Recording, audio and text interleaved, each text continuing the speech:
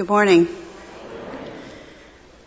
Today's reading is from the book of Luke, chapter 14, verses 25 through 33, and it can be found on page 850 in your Pew Bible. Now large crowds were traveling with him, and he turned and said to them, "Whoever comes to me and does not hate father and mother, wife and children, brothers and sisters, yes, and even life itself, cannot be my disciple. Whoever does not carry the cross and follow me cannot be my disciple.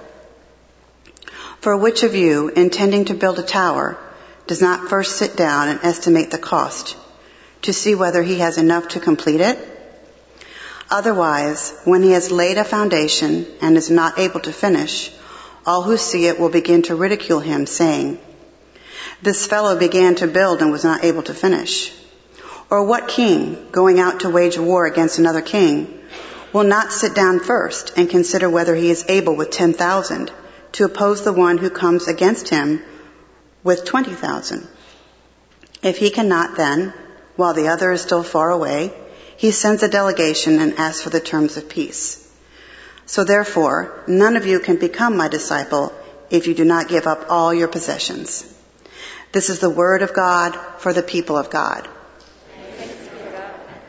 Just an uplifting and light gospel passage for us today. If you don't hate your family, your own life, if you don't sell all of your possessions, if you're not willing to pick up the cross and follow, then Jesus says you can't be his disciple. Jesus was speaking to a large crowd, sharing this message. He was laying out the cost of discipleship. In your own Bibles, that is probably the heading for this passage. Dietrich Bonhoeffer, a German pastor, theologian, and anti-Nazi martyr, has said it this way: "When Christ calls a man, he bids him to come and die."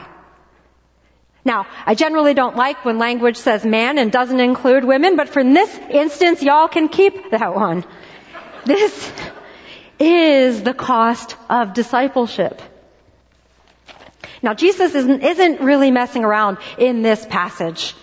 It's one of those passages that many of us would like to pretend isn't in our Bibles. We don't know what to do with it. This is one of those passages that lead pastors pawn off on their associates and then leave for the weekend. I'm just kidding, Rob.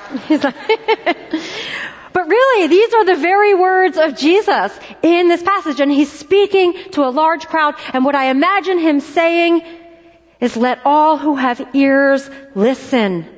I'm sharing something important in these words." Now today we are continuing in our Good to Great in God's Eyes sermon series. We have been talking about practices and disciplines that can move us towards greatness in God's eyes. And today we're going to be talking about making great sacrifices and enjoying great moments. Sometimes those things happen together and sometimes not so much. But there is likely no better gospel passage for us today to walk through than the one you just heard read in Luke 14:25 to 33. There's likely no better gospel passage for us to wrestle with today as we remember the veterans of our armed services and their families. We're talking today about great sacrifices. And there are many people in this room more equipped than I am to speak about what a great sacrifice looks like. Many of you have given up your time. Many of you have adapted your relationships. Many of you have given up your own freedom so that others can be free and be safe. And so you know something then that others do not. And that is that there is this strange paradox that exists between sacrifice and freedom, and sacrifice and love even. If we study history, this paradox seems to be true. But more importantly, we see this paradox between sacrifice and love played out in our Bibles. Now, in worship today, because we are the church, we are going to be talking about what does it mean to make great sacrifices in the eyes of God.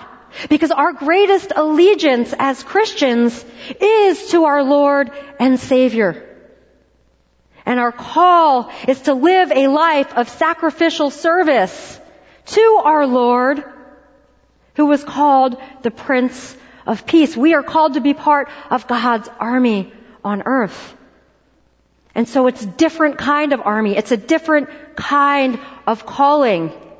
And yet at the same time, there are many parallels. Similar to the commitment made when some of you raised your right hand. Similar to that commitment that you made that required all of you. One that told you you were no longer even your own. Jesus requires that same kind of commitment and sacrifice from each and every one of us as His disciples. That's what our passage is unpacking for us today. So what does it mean to make great sacrifices in the eyes of God? And specifically, what can we learn from Luke 14? The first thing I think we can learn from that passage is that making great sacrifices involves reading the fine print. Jesus wants us to become familiar with the terms and the conditions of discipleship. How do we know this? Well, if we read that passage and we imagine Jesus in the role of a recruiter in this passage, Jesus is essentially saying, you better know what you're signing up for here. You better know that you are about to leave your mama and your daddy and your puppy and everything that you hold near and dear behind. And whatever we want you to have, we'll give you. And if we don't give it to you, you don't need it. Understood? And don't even think about signing on that line of discipleship until you understand that giving up everything and picking up the cost of the cross will be required of you. Who's in? Right.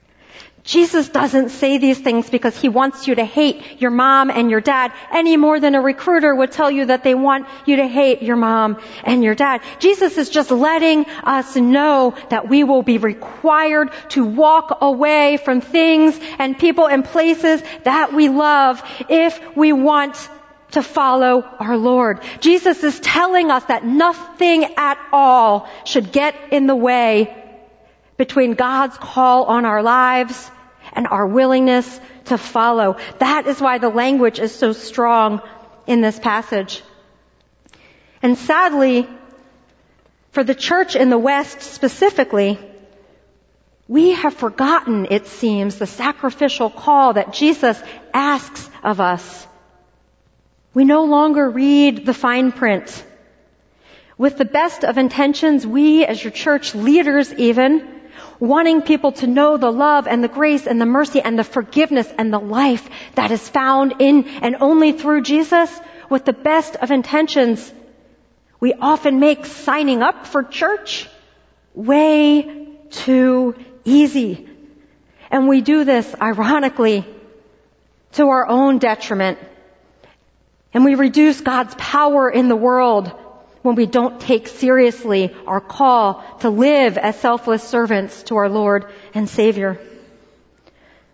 What happens when the church takes the discipline out of disciple and fails to read the fine print is that instead of looking like God's Spirit-led and fueled army in this world, this broken, dark, and hurting world, we often wind up looking more like John Winger's platoon in that old and stupid movie Stripes before they became to look even this good.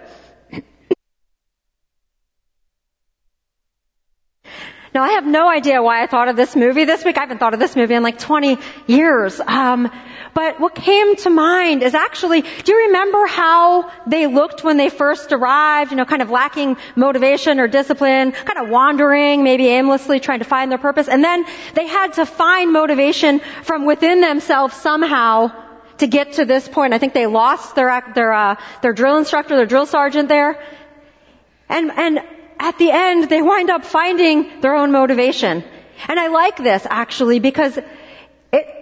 reminds me that we don't all have to look the same in the church. We don't have to be we don't have to be uniform in the way that we present ourselves. We don't have to speak the same way or dress in a certain way or be polished and shiny on the outside.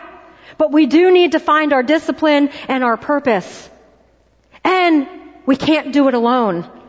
We need to find the body that God has called us to serve with and pull it together with God leading us. God wants us to read the fine print, to not take the discipline out of disciple. Sacrificial living requires us to read the fine print. 2, sacrificial living is often costly. Sacrifices cost us of our time and our talent, and they cost us sometimes our relationships in some way. That doesn't mean that a relationship has to die, but when God calls us in some way that involves a sacrifice, our relationships often have to adapt in order to follow God. And God will be with us as we do this and can bring us closer to God and one another. And sometimes that isn't the case, but living sacrificially is costly. Verse 28 tells us, "For which of you intending to build a tower does not first sit down and estimate the cost?" So what will it take for us, Ebenezer Church, to accomplish our purpose of being God's witnesses of hope and redemption and healing in the world, in this community, in the places where we work or serve or live, in our neighborhoods, in Embry Mill? What will it cost? Are we adding up the right costs? Because that is more important than counting the costs. What are we counting? For example, the average cost of a wedding in the United States is, does anyone know how much the average cost of a wedding is? A lot. $39,000. And it's actually higher in areas like DC and New York. $39,000. And that is the price that includes the engagement ring and the service and the wedding service, the reception, and the honeymoon. But $30,000 of that goes to that one-day celebration. The one-day actual service. $30,000. But more alarming than that is the fact that now 30% of couples are going into debt in order to pay for this like Instagram-worthy wedding, for this one-day service. $39,000 for an event. Are we counting the right costs? Right? Notice what that figure doesn't include. Right? How many people in here are married? Now keep your hand up if marriage is easy. Right? Exactly. Right? Marriage is hard and it's sacrificial and it's costly. It's like a self-imposed prison that we willingly walk ourselves into. It's just true, right? But marriage is a call.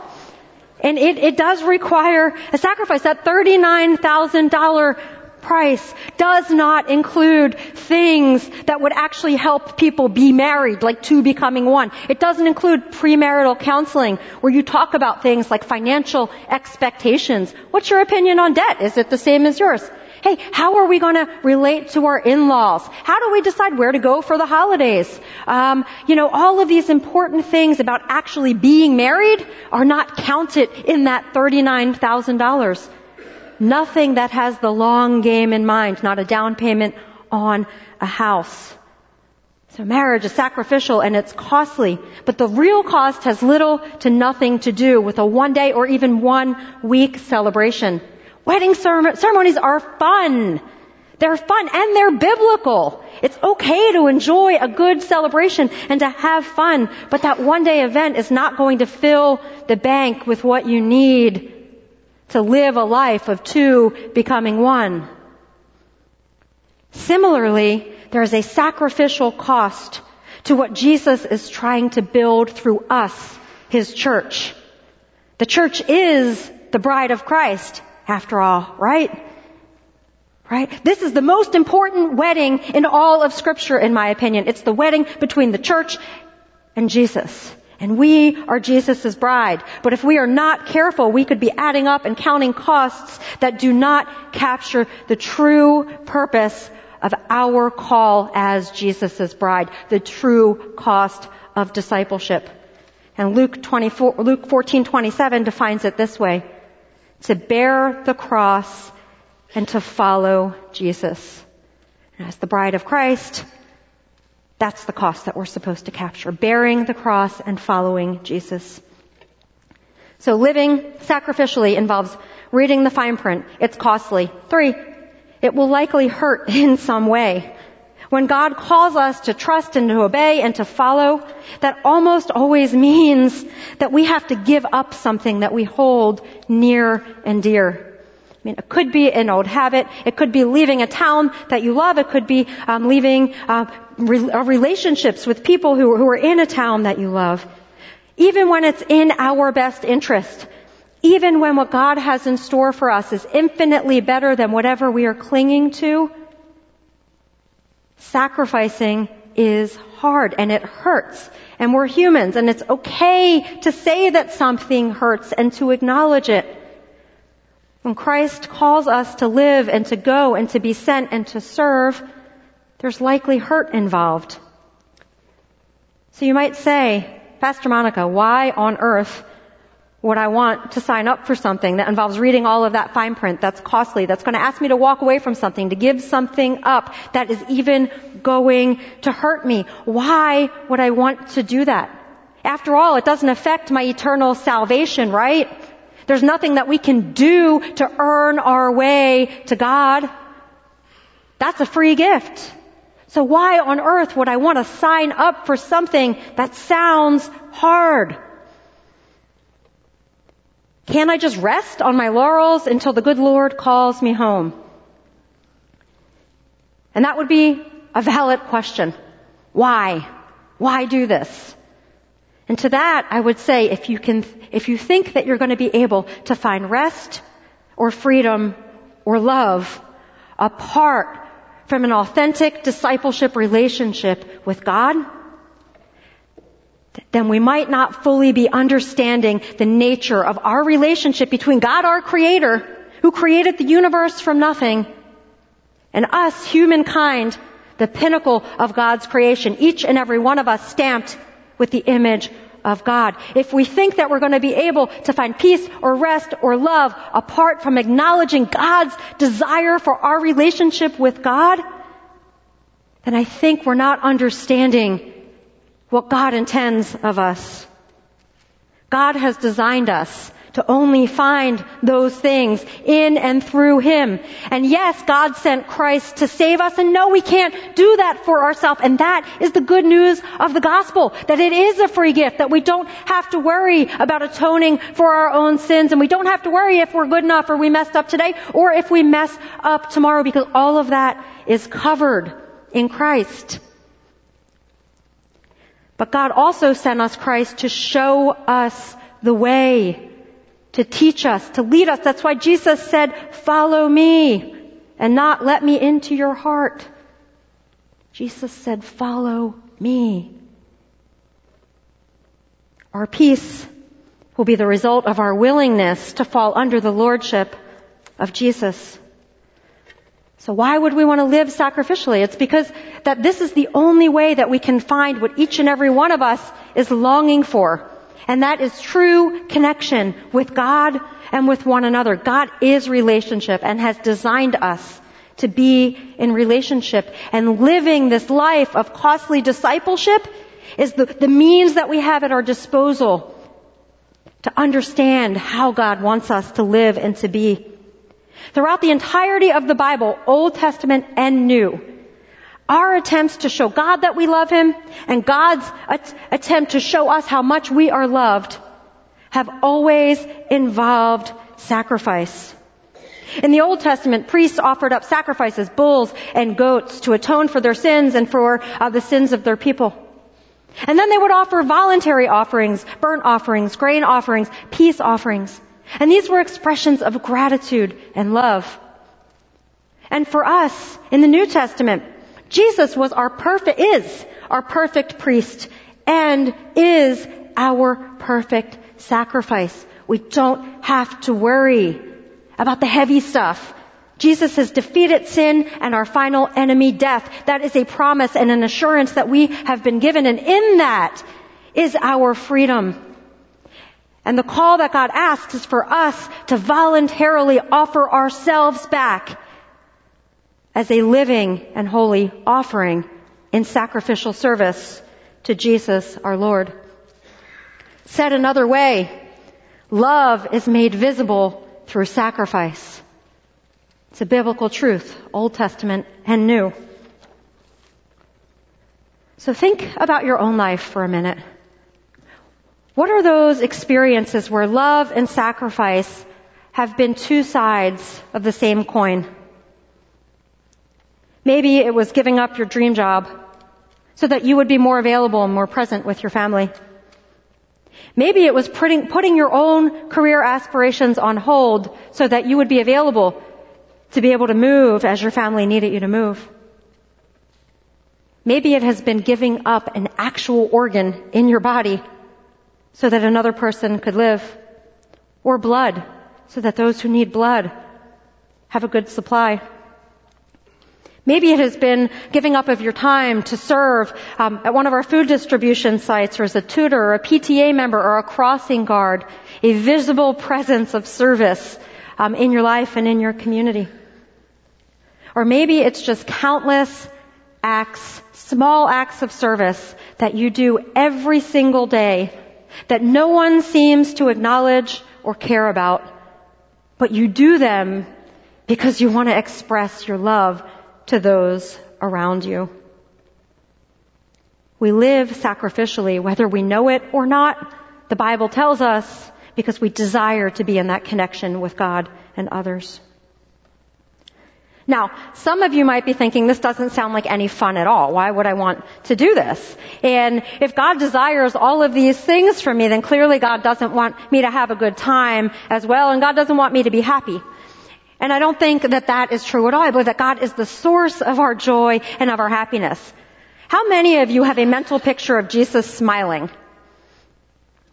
Yeah, like Jesus was fully human.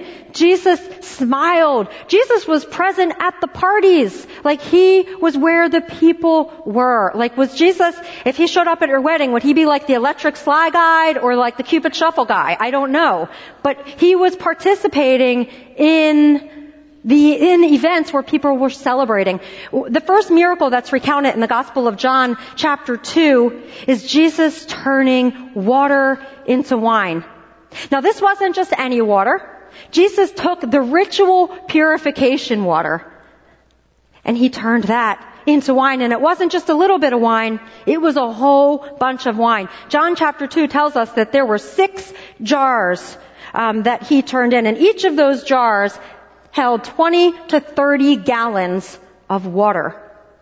At that one wedding feast that Jesus was at, he made 120 to 180 gallons of wine for his first miracle. This is what he chose to do. Said another way, Jesus supplied that wedding with 1,000 bottles of wine.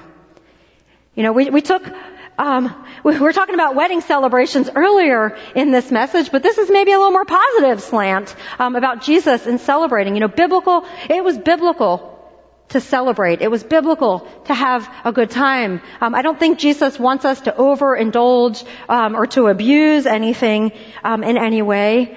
But wine was clearly present in the Bible. It was present for feasts and celebrations, but it was also present for high holy days, like the Passover. Like when Jesus took the Passover feast and reworked it and made it be for us, which is now our communion liturgy. Jesus clearly wants us to enjoy great moments in life. Sometimes these great moments are also moments of great sacrifice. Like childbirth is an incredibly painful experience, but it's also one of the greatest joys in someone's life. My mom told me that you would forget the pain. She lied. But somehow, Somehow, the way that God has designed us, why did God make us like this? I don't know. We don't have all of these answers. But it is a truth that in that moment of great pain and great sacrifice is also one of the greatest moments of someone's life.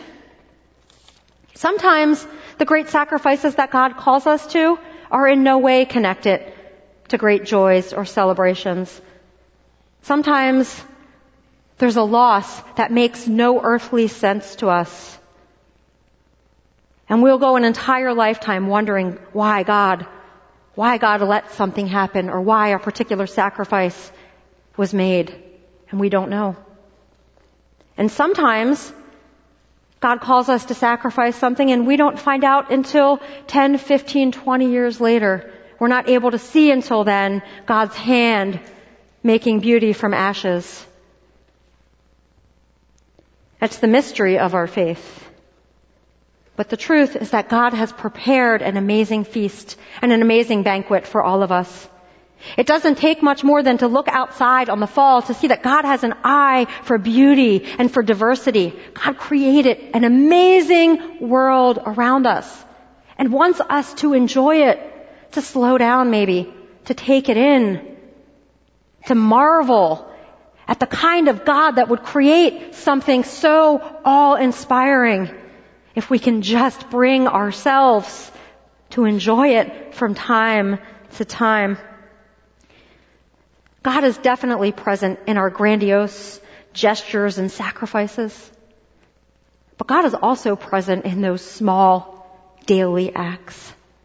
And I think that is in those small daily acts of sacrificial living, those things that no one might even notice or acknowledge, that when we do those things day in and day out, they move us to become the kind of disciple that Jesus is talking about in Luke 14.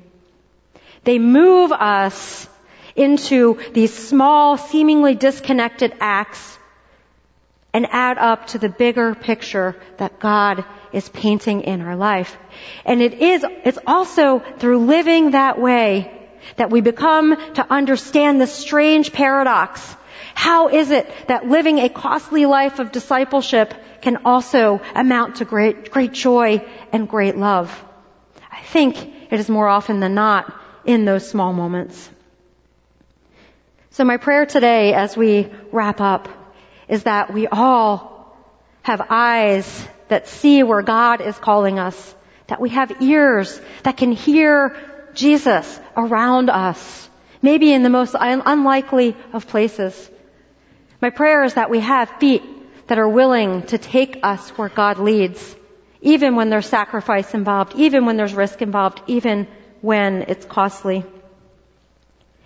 And my prayer is that we are able to enjoy the great moments that God has prepared for us, has planned for us. My prayer is that we're able to slow down a little bit and enjoy the people that God has placed in our path. Sometimes those greatest moments of joy are those small interactions with our family, with our loved ones, with our neighbor. Those things we're so willing to either take for granted or to miss entirely. Those are our great moments. My prayer is that we're willing to take the time to experience them and to know that God is the source of all joy. And above all else, my prayer for us as individuals and as God's church is that we are willing, as the bride of Christ, to pray and to ask God to lead us in a way of being that boldly says, not my will, God, but your will be done. In the name of the Father, and of the Son, and of the Holy Spirit. Amen.